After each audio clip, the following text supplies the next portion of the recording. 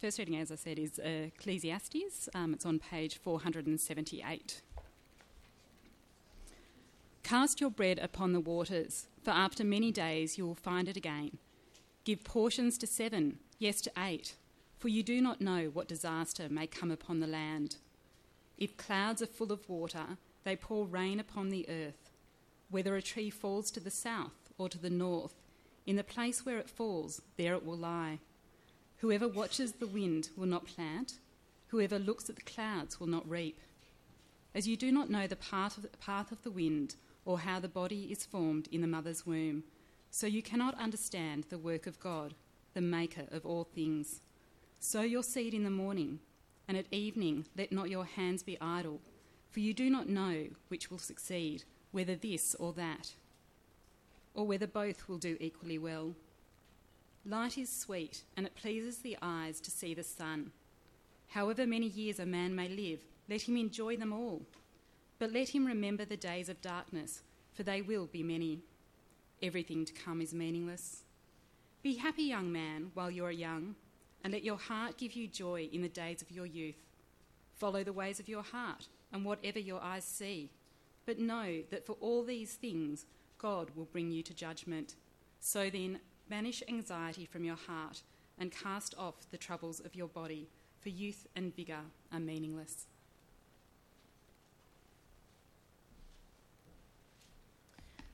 Second reading is 1 Corinthians 1, 18 to 25. It's on page 807.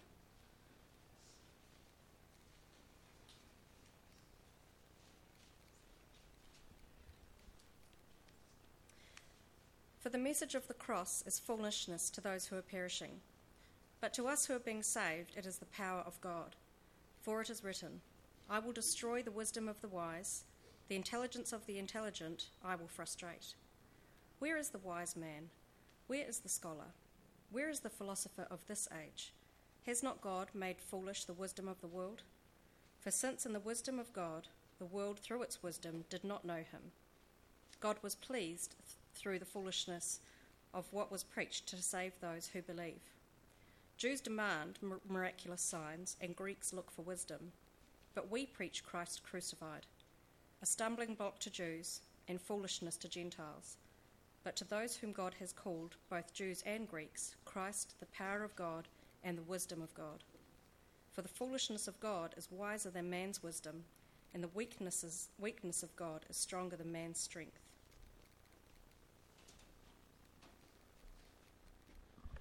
Good evening, friends. Welcome to church. If you're new here to church, I'm Simon. It's a pleasure to meet you, even though I haven't really met you. I'll be opening up the Word of God for us tonight in Ecclesiastes, our third week in Ecclesiastes. I wonder if you'll bow your heads with me as we come before God's Word tonight. Let's pray.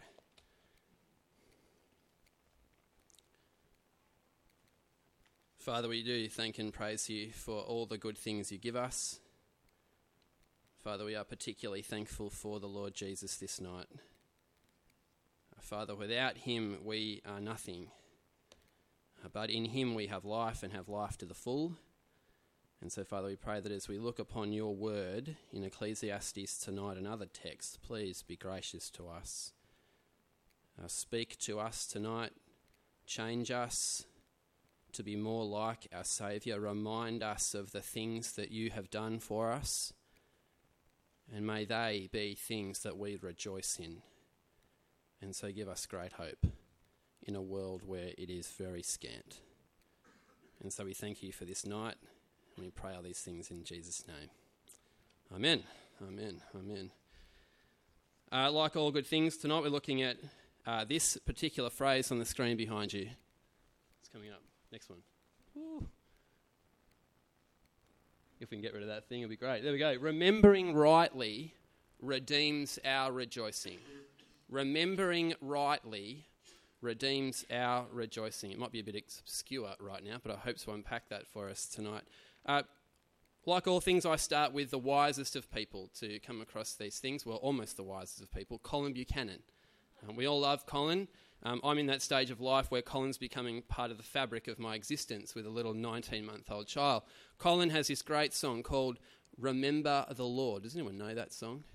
Remember the Lord. Remember that he is in control. Remember the Lord. And he says this, even if your dad is crusty and your mum's in a flap and you spill your custard in your sister's lap and you're sent to bed and you don't know why and you just want to cry, what do? Remember the Lord. Remember that he is in control. I don't know if you've spilt custard in your sister's lap lately, or you've been a bit crusty, or you've been in a flap. Remember the Lord. And that's probably almost what we needed to tell Kohelet, the writer of Ecclesiastes. Remember the Lord. He is in control. I hope tonight as we look at Ecclesiastes, we'll be reminded of just who God is. Because that, for Kohelet, the wise teacher of Ecclesiastes, is what he came to know.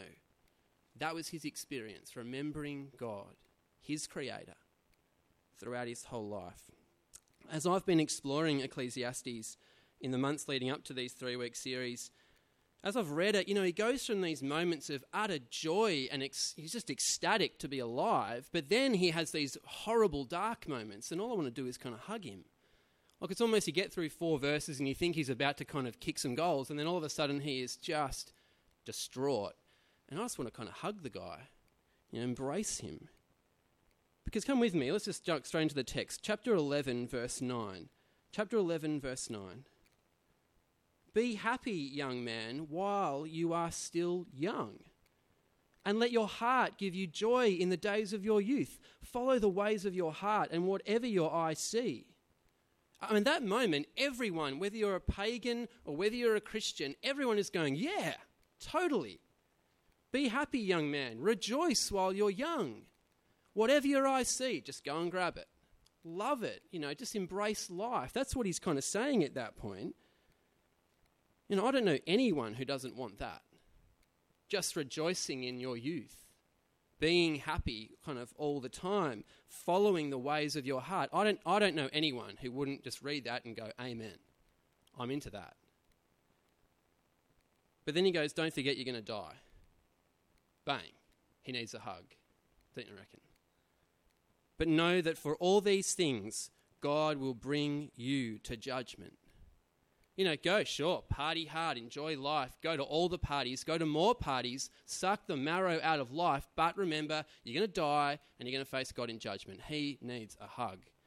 The high highs of just loving life to the point where he goes, So then, verse 10, banish anxiety from your heart, cast off the troubles of your body, for youth and vigour are meaningless. I mean, you're going to get old, and it's all meaningless. It's like vapour. Life is there for a moment, and then it's gone. You can't hold on to it. And then he writes on, he just needs a hug at this point. He then goes on, chapter 12, verse 1, remember your Creator in the days of your youth, before the days of trouble come, and the years approach when you will say, I find no pleasure in them. But the sun and the light and the moon, before the sun and the light and the moon and the stars grow dark and the clouds return after the rain, when the keepers of the house tremble, the strong men, they stoop, the grinders cease because they are few, and those looking through windows grow dim, when the doors to the street are closed and the sound of grinding fades. When men rise up to the smallest of sound, the chirping of a bird, but all their songs grow faint. When men are afraid of heights and of dangers in the street, when the blossom tree blossoms and then the blossom gets blown away, when the grasshopper drags himself along and desire is no longer stirred, and then man goes to his eternal home and mourners go on about the street. Vapour. It's meaningless. Live life to the full and then you die and then you face judgment. He says it's just vapour. There's a lot of problems with that text, aren't there? Do you pick up the problems in the text? If we sum up where he's going, he says enjoy youth, live it, get into it, but somehow you're going to get judged by God, but live life and go crazy, party hard, but remember there is a coming day when you are going to actually not want to get out of bed. You're going to hate life because life's just hard. That's what that poem picks up for us in chapter 12. There's a problem. I think the problem is this. Why not just die young and be judged? Live life, go hard, die young, and then be judged. Or you can hate life and then eventually die and get judged. Good luck. Which either way? Either way, it's vanity, it's mist, it's just passing. I think at this point I just do want to hug Kohelet. Tell him it's going to be okay, man.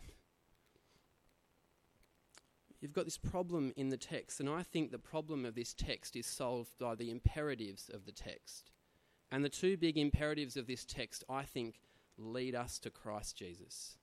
Will you come with me if we have a look at these imperatives? The first imperative comes in verse 9 of chapter 11. Verse 9 of chapter 11. Be happy, or otherwise we could say it's actually rejoice. Rejoice now, while you are still young. Human beings, I think, have a rejoicing problem. We all have a rejoicing problem. Not that we don't rejoice. It's just that we rejoice on the surface. We don't actually rejoice in the right thing. Everyone knows how to rejoice. We are, as human beings, expert rejoicers, if you want to call us that. But our rejoicing is broken rejoicing. Because if you go to a text in the New Testament, Romans chapter 1, verse 18 and following, Paul says we have a problem with rejoicing, and our problem is that we rejoice in the wrong thing. We rejoice in the creation and the things of this world, not in the Creator. That's the problem. Creation is lovely. The creation, the world in which we live, is spectacular and amazing.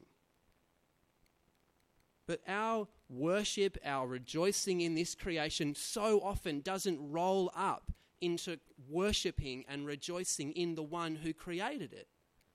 We just have our eyes down gazing at the floor. We don't rejoice in God himself, the Creator. And so ultimately we believe the lie. We've exchanged the truth of God, who is Creator, for a lie.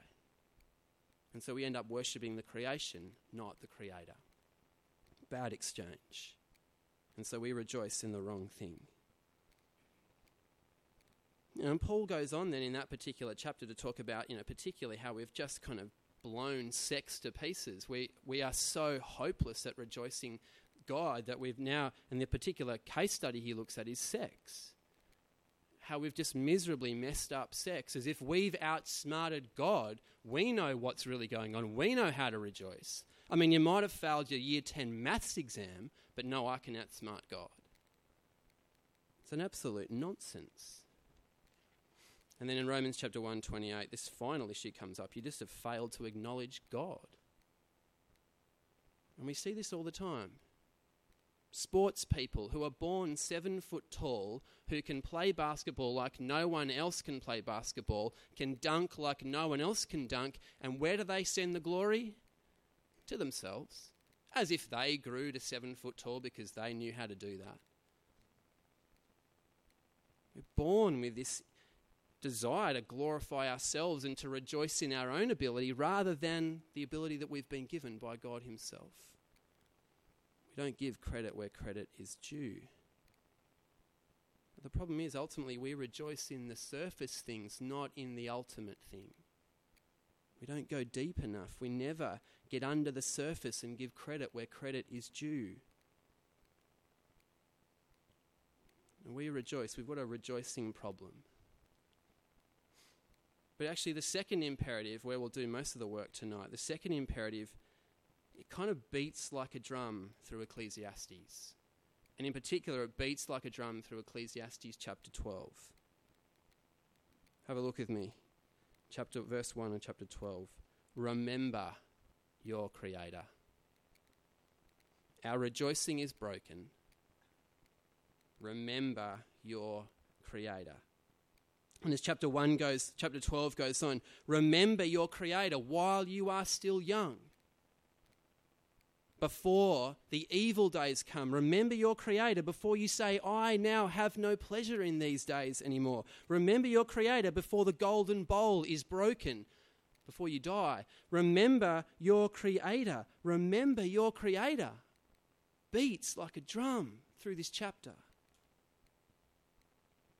And the question that I want to pose is there a way of remembering that redeems our broken rejoicing? Is there a way that we can remember so that it redeems our fractured, broken rejoicing?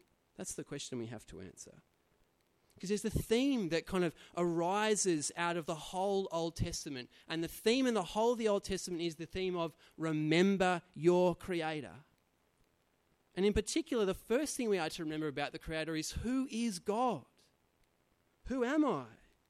And we see this coming out through the prophets, through the law and through the Psalms all the time. Constantly God says, I am God. I created this place.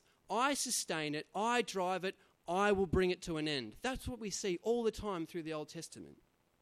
And the wisdom literature is profound in this area. I love Job chapter 38. Job chapter 38 verses 1 to 13. It's terrifying, but it's beautiful at the same time. Flick there with me if you want. But hear these words.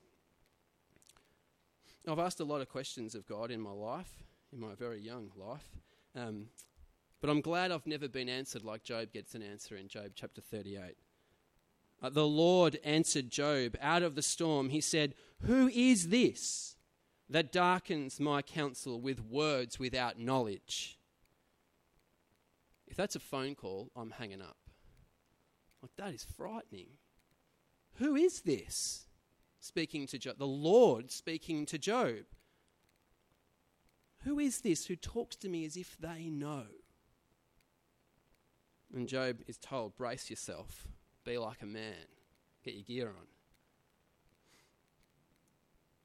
I will question you, says God, and you will answer me. Then hear these words. I'm nervous just reading this. Where were you when I laid the earth's foundation? Tell me if you understand. Who marked off its dimensions? Surely you know. Who stretched out a measuring line across it? Or on what were its footings set? Or who laid its cornerstone while the morning stars sang together and all the angels shouted for joy? Who shut up the sea behind doors when it burst forth from the womb, when I made the clouds its garment and wrapped it in thick darkness, when I fixed limits for it and set its doors and its bars in place, when I said, this far you may come and no further, here is where your proud waves halt. And to Job he says, have you ever given orders to the morning or shown the dawn its place, that it might take the earth by its edges and shake the wicked out of it? And then in that text, there's like this pause. It's as if Job's going to give an answer. No. And then God just carries on and just says, this is who I am. And you also see moments of worship in the Psalms. Psalm 147 verse 4. God determines the stars, the number of stars in the sky, and he calls them each by name. He named them. He says, remember that I am God. You're not. I'm not. Remember, I do what you can't do. I started it. I'm driving it. I'll finish it. Remember who I am. And then God also tells us throughout the Old Testament just what he's done. What he's done for his people. What he's accomplished through his people in time. What he's done for them and to them and through them. Kohelet, the wise teacher of Ecclesiastes, knows these things, and that's why he comes back to this point. Let me just show you a couple of examples. Exodus chapter 4, verse 12, verse 14. At the institution of the Passover, just after God has drawn his people out of slavery from Egypt, God says, institute this. Remember what I have done. This is the day you are to commemorate, verse 14, chapter 12. For the generations to come, you shall celebrate it as a festival to the Lord, a lasting ordinance. You know, God says you'll get together and you remember that you were slaves and I freed you. You didn't free you, I freed you, says God. Remember that. Remember I am God, and remember what I have done for you. I got you out of Egypt. You didn't get yourselves out of Egypt. I sent the plagues. I displayed my power over creation, my authority. I killed Pharaoh's army. I spared your sons. I allowed you to cross through the Red Sea. You're going to remember. Remember that I am God and I did this. And I walked you into the promised land. Joshua chapter 4 verse 5 and 7. People are to carry a stone through the river so that they can build a monument on the other side of the Jordan River to mark and to remember that God did a great thing for them, bringing them into the promised land. Save them from slavery and hopelessness and oppression in Egypt, and then brings them into his promised land. To show that God is the one who keeps his promises, who is faithful to himself. This great reminder throughout the Old Testament. And then the great reminder throughout the Old Testament, and this is humbling, is that God does all this not because we are awesome, but because he is awesome. I'm going to do all this because I am spectacular, says God. I do all this because I am magnificent. I've been watching the Paralympic Games and absolutely loving it. And I love the coverage that the ABC are doing. On the desk when the ABC people commentate, there's a superlative jar.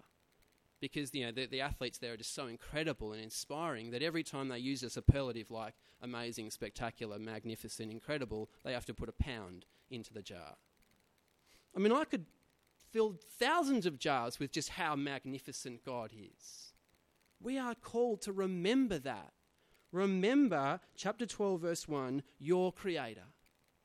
Remember how amazing he is, who he is, what he has done. And then we're called to remember his commands. Chapter 12 of Ecclesiastes. Now all has been heard. Here is the conclusion of the matter. Fear God and keep his commandments. Verse 13. Remember who God is. The author of life, the sustainer of life. Remember who God is, the one who does amazing things for his people, bringing them out of slavery, bringing them into the promised land, keeping his promises, remaining faithful. Remember who I am and remember to keep my commands. God's people keep his commands because his commands lead to life. The commands line people up. They line us up with how God designed us to be. Let me make it clear. God's commands aren't about robbing us of joy. They're about leading us to it. That's why he commands things. Not to rob us of joy, but to lead us to life and to joy. Are you clear on that? We obey God. We obey Jesus Christ and all his words because they lead us to life and to joy. I want to ask you tonight, how's that working for you? How are you going with obeying God? Are you smarter than God when it comes to sex? How's that working for you? Are you smarter than God when it comes to your marriage? How's that going for you? Are you smarter than God, as we looked at last week, when it comes to work? How's that going for you? Our culture, when we come to sex and marriage and work and the list goes on, we just mess it up because we don't obey God. We don't listen to God's wise counsel on how we are to live as his people in this world. His commands are there so that we might live as we were meant to live and be the people we're supposed to be and lead us to life. When I hear us all the time in these realms of sex, marriage and work, I hear devastation, of heartbreak, of sorrow, of disease, of disorder. Because we just don't obey God. God commands in Deuteronomy chapter 6, listen, write God's law on your hearts, put it on the doorposts, write it on your forehead. Live as God calls us to live. Do you see how remembering rightly redeems our broken rejoicing?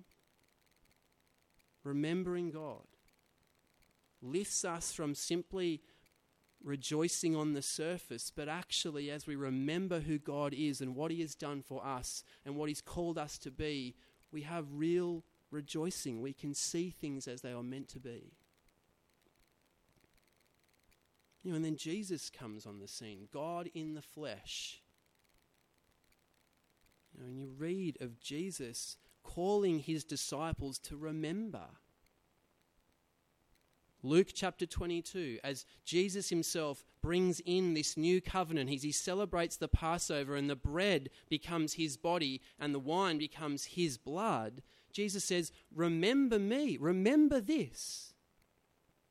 Because it's through my body being broken and my blood being spilt that you are right with God through faith. That's what he says. So remember this. Make it an institution. Paul, the Apostle Paul, 1 Corinthians 11 says, remember this. Do this as often as you get together, remembering what I have done, what Jesus has done. Our rejoicing is broken. But remembering rightly, we can then rejoice rightly. We get under the surface of just rejoicing in the things of this world. We actually rejoice in who made the world himself, God.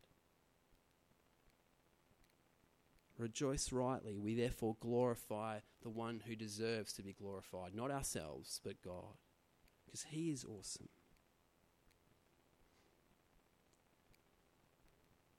Paul, the great Apostle Paul, preached the gospel on the frontier. He was known, he's credited for preaching the gospel on so many levels and in so many places, planting churches, reaching new people for Christ.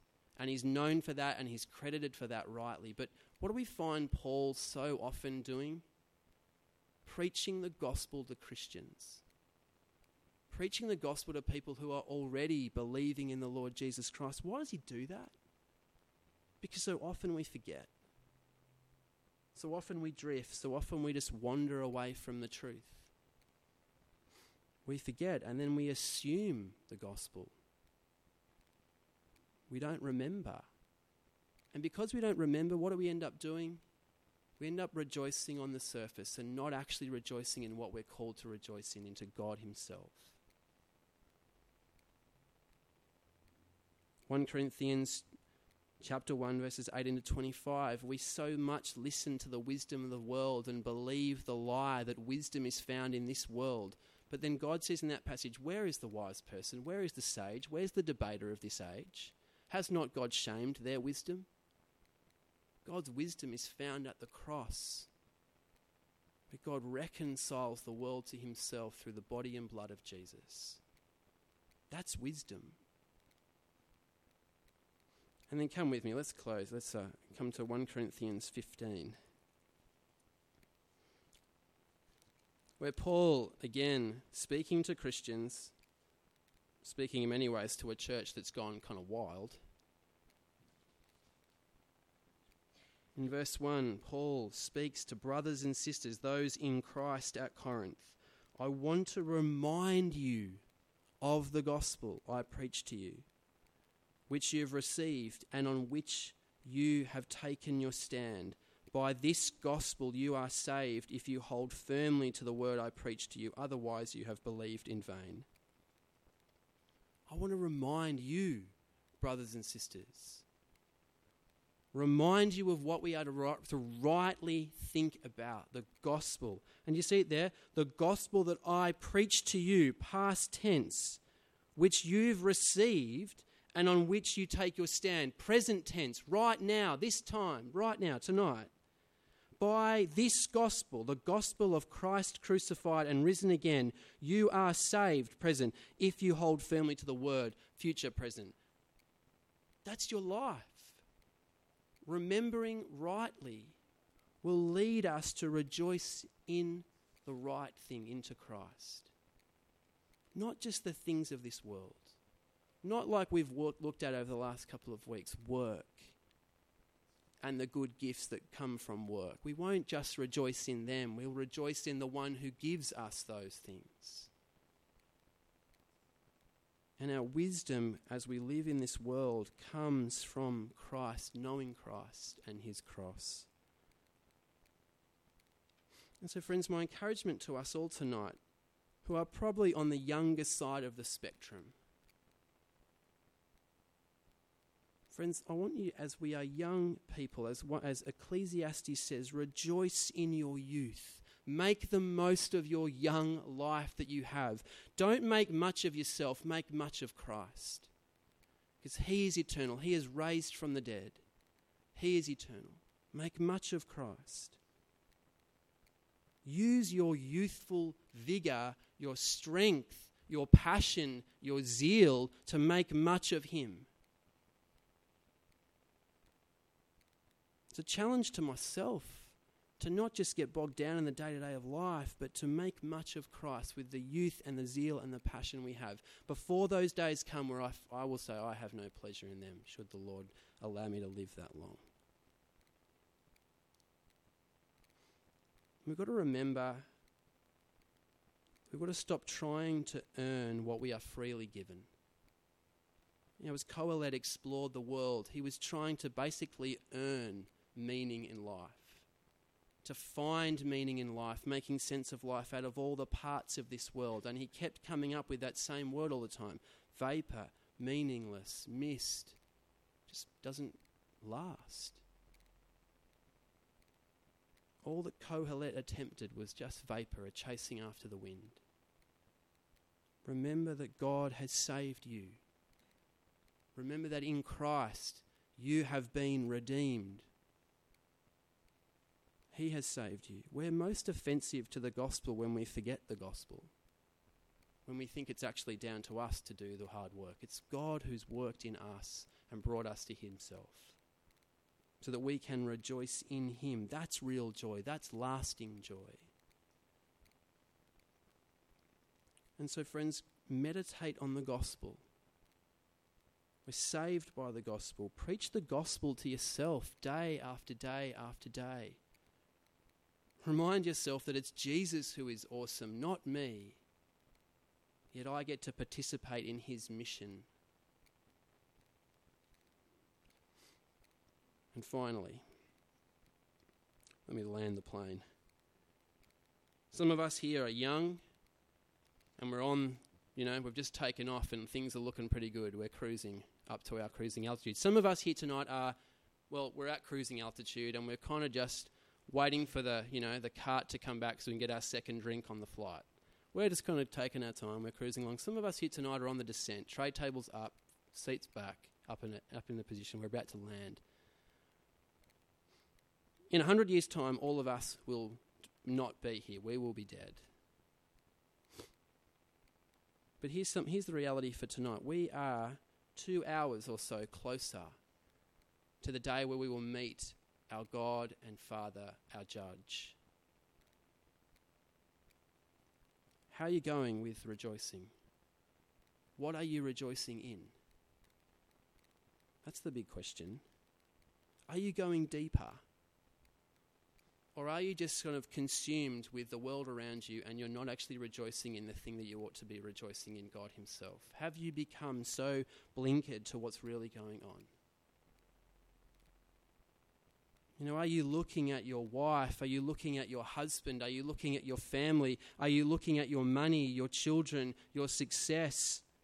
All aspects of your life, and remembering and saying, isn't God spectacular? Isn't God amazing for giving me these things? Are you remembering the price that God paid for you? The blood and body of Christ, and so rejoicing in that. And rejoicing that no more do you need to fear death in Christ Jesus. Death, where is your sting? Because Christ has overcome that. Isn't the Father spectacular? That should stir in us a passion for God's glory, not our own. Or I wonder tonight, is your joy is your rejoicing shallow? Are you swimming in the kiddie pool, not in the deep ocean? My hope is that the Holy Spirit will so invade every simple act of our lives this week, from the most mundane to the most glorious, humanly speaking, and we will turn the Holy Spirit will just cause us to rejoice in God for giving us those things.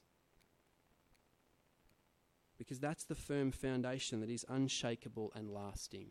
the foundation that Kohelet in Ecclesiastes came back to. Remember your Creator. Remember your Creator. Because by remembering your Creator and by remembering that in Christ you cannot be touched, Jesus, in him you are secure from all things.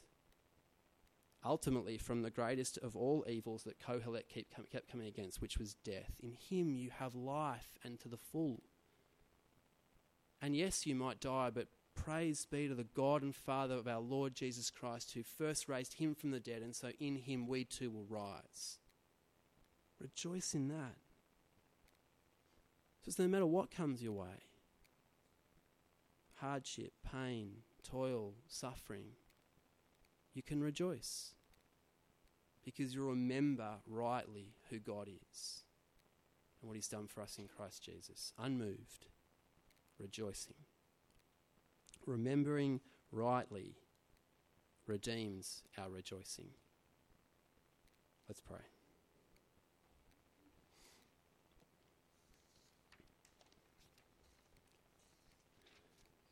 Father, we want you to help us celebrate you at every turn in our lives. Help us to remember who you are and what you have done, and so rejoice rightly. Lord, we thank you for Jesus. May our knowledge and faith in him invade every corner of our lives, at work, at home, in our hard times, in the good times. Father, may we be people who make much of you always. We do pray this for your glory. In Jesus' name. Amen. Amen.